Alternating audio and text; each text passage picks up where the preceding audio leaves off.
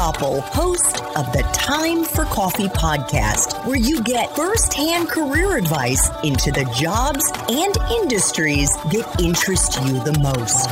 And before we start today's show, I have a quick favor to ask you. If you haven't already, I'd be incredibly grateful if you give us a rating and a review on iTunes. And if you're like me, you need to do it now because you'll forget later and because it's the best way to help others who may be in search of career advice to find this free resource. So press pause if you haven't done it and do it right now. I'll wait. Thanks so much and enjoy today's show. Hey there, Java Junkies. Welcome to another K-Cup mini episode of Time for Coffee. By the way, K-Cups come in 3 sizes, single, double, and triple shots, or roughly 1 minute, 5 minutes, or 10 minutes in length. So if you don't have time to throw back an entire caffeinated career conversation, these K-Cup mini episodes of T4C can give you a quick caffeinated fix, whether you're on the go or you only have a few minutes to binge. So grab your mug and take a chug, because it's time for a caffeinated career triple shot K-Cup with my guest, April Rinne. So perhaps we could start at a meta level, April, and why you wanted to write this book, which was published in the second half of 2021, but which you had started working on well before the start of the pandemic, and what those 8 superpowers are for thriving in constant change. Sure. So I'll try to keep this brief. Interrupt me. We can make this a conversation in any way, shape, or form. But taking the first question first, this book, it's interesting. I mean, it's called Flux, right? Everyone's like, right, welcome to my life. Welcome to the world. It is in flux. And I'm like, yep. Now, the interesting thing is, though, I didn't write this book about COVID. I didn't write it about 2020 or 2021 or 2022, even though these things are incredible validation and acceleration of some of these ideas. I wrote it more fundamentally about humans' relationships to change and uncertainty and how much we struggle with not knowing what's going to happen, not knowing what to do, feeling confused and afraid and anxious about uncertainty. Because when we look towards the future, there's more uncertainty, there's more change, there's more unknowns. And oh no, that does not bode well if humans are not grooved to embrace it. And so there's this longer, I call it, the book is both timely in that like people are like, oh, right, flux right now, here today. But it's this more timeless arc of human experience around how much change we're all having to deal with, how much uncertainty, but also this ever faster pace of change. And what does that portend? And so in this light, and I'll just make this part really, really brief, but I like to say that I bring 3 lenses to change, and sort of 3 different things drove me or encouraged me to write it. One is most recently in this role as a futurist, right? Where I'm trying to help companies and organizations figure out like, where's the future heading and how do we fit into it, right? And in this capacity, I've just seen time and again how every single organization, and I would say every single person on the planet, struggles with change in some way.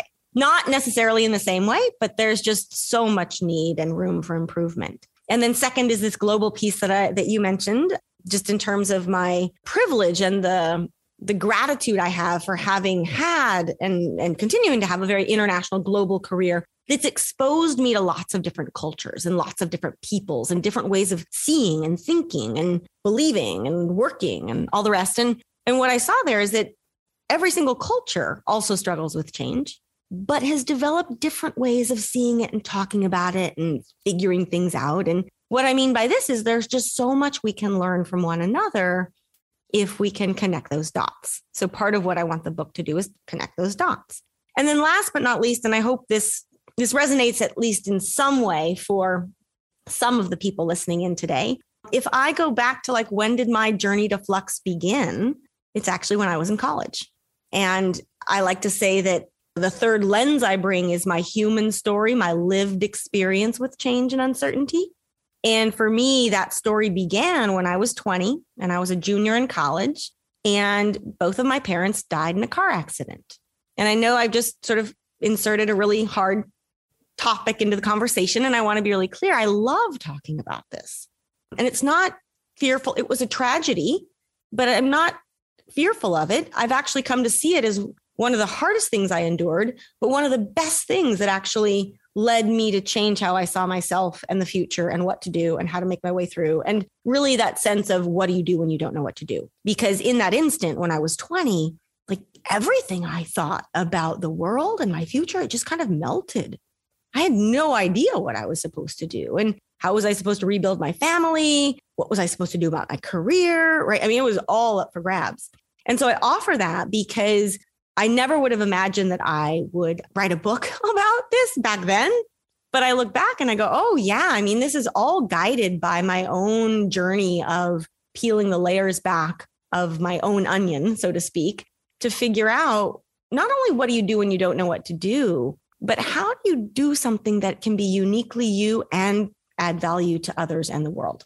So, but you were also, if I may jump in, because you also listened to your gut and your intuition, April, as a young person, and did not listen to the people who looked at you and said, why are you moving all over the place? Why are you studying this, that, and the other? You should just pick a lane and stay in that lane.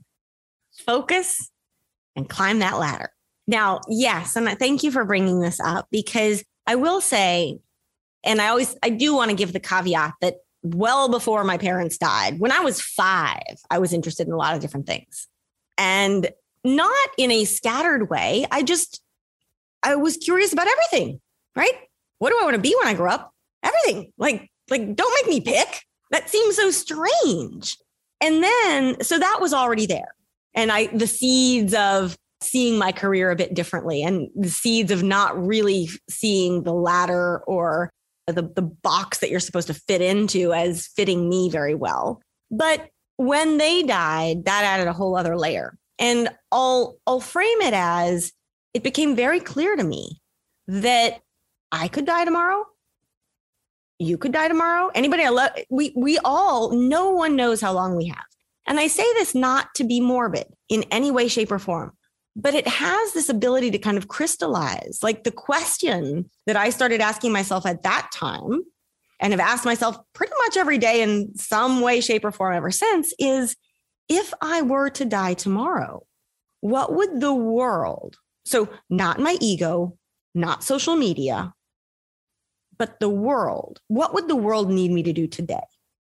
And it's this ability to kind of say, have I given life my all? And I can also say, in the aftermath of my parents' accident, I had a lot of people with all the love in their heart, people who are very concerned about me and my well-being. And I will be grateful for that forever, because I did have to figure it out. And I pretty much had to figure it out on my own, in terms of like, no one was going to take responsibility for me. But I had really well-meaning professors with your credentials. You should go work at a consulting firm or an investment bank. And I remember being, and I say this with lots of respect for consulting firms and investment banks. This is not criticism. This is me as a 20-year-old saying, if I die tomorrow, does the world need another consultant or investment banker today? I'm like, no, that is not the best use of my time. And that is not what the world needs.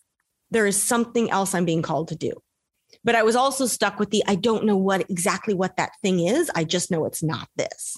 And it became my responsibility to figure out what that thing is. And in the process, though, what I discovered is that it didn't have to fit into someone else's box. If I was willing to invest my time and sweat, do the hard work, but also I did have to push back on people who loved me, people who wanted what was best for me, but that I knew wasn't in my heart. And so I can also confide in this. This might have come up on our earlier conversation. I still remember early in my career, in my 20s, and exactly what you were echoing earlier, where people were like, what are you doing? Because instead of working at a consulting firm or an investment bank, I opted to go and guide hiking and biking trips in various places around the world. paid me a fraction of what an investment bank would have paid me, but exposed me to the world, allowed me to live for nearly 4 years without a permanent address, with a backpack and a journal and a quest to better understand how the rest of the world lived so that I could better know how I could serve. And these colleagues that were like, you're a dilettante, you're escaping something, like, who are you to do this? You're basically, your career is going to crash. And I would be like, I don't think they understand what I'm after here.